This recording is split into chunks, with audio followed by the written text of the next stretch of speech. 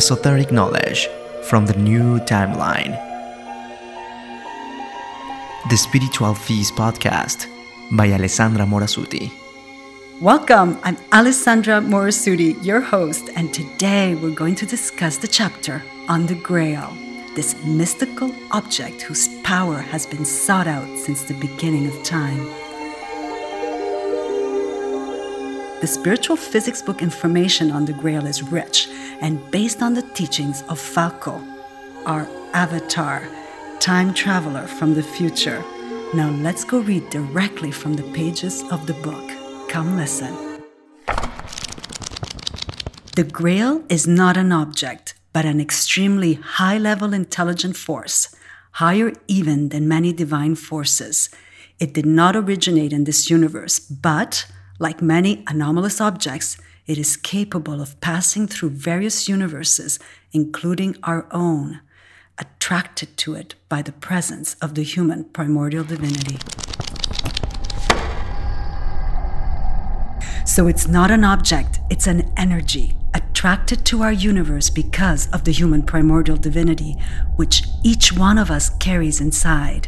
It's our piece of the mirror, our divine spark that collectively makes it possible to call this potent force in. We're epic. And now you might be asking, if the Grail is an energy and not an object, how did all these quests and sagas to search for the Grail as a physical object come from?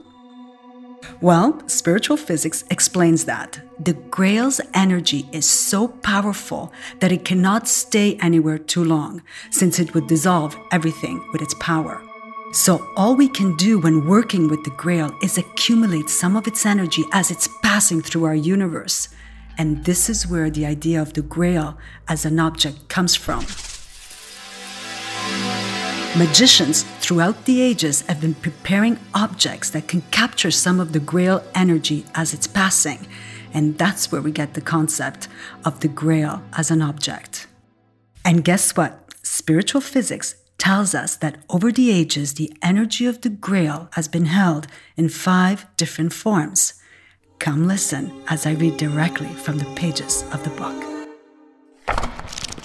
The Grail has been searched for and found 5 times in our history, each time in a different era, and each time it was given a different meaning and identified with a different object. Amongst these objects are a meteorite, a shield, and a club. We find ourselves at the end of the 5th Age, which began with the various epic deeds and stories of medieval times, during which time the Grail was identified with a chalice with the function of a container. And there you have them, the objects that held the energy of the Grail in time: a meteorite, a shield, a club, and in the 5th era, the chalice. And the one not mentioned in the book is the lance. That one represented the 4th era. And there's more. Spiritual physics tells us that now we are in the 6th era of the Grail, where the Grail has taken a new form, like nothing ever seen before. Come listen to our call, where I read directly from the pages of the book. In April, Falco fully revealed the new form of the Grail. It was illness, a concept that would necessarily require a lengthy period of work on its interpretation and research into the new meaning beyond the immediate. Did you get that? The form of the Grail right now is disease. This powerful energy is no longer just held in a magical object, accessed only by initiates and magicians of esoteric knowledge. But now the Grail is touching everyone that is affected by a disease. Maybe this COVID pandemic holds a touch of the sacred as it's moving through us and transforming our lives.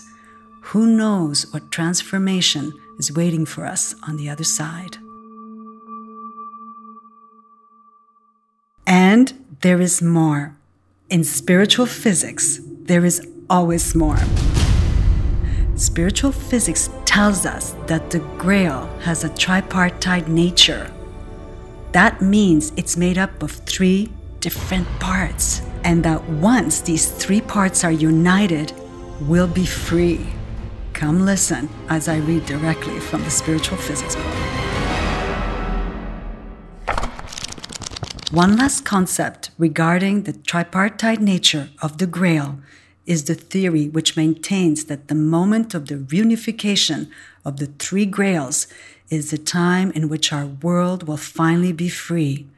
One could well hypothesize that there is a connection between this concept and the reunification of the three mother worlds, for which the function of the Grail are necessary.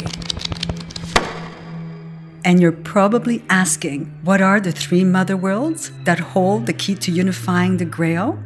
The three mother worlds are the human world, the world of the spirits of nature, and the plant world.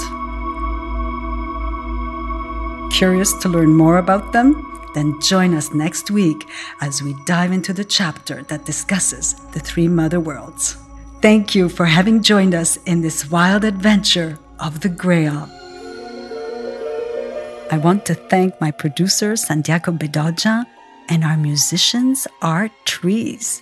Yes, you heard that correctly, trees. This is made possible by an ingenious device called the music of the plants. If you want to find out more on the plant device, joining our book club, upcoming trips and courses, visit my website at spiritualphys.com. You can follow us on all social media and podcasting platforms at Spiritual Phys. See you on the next episode.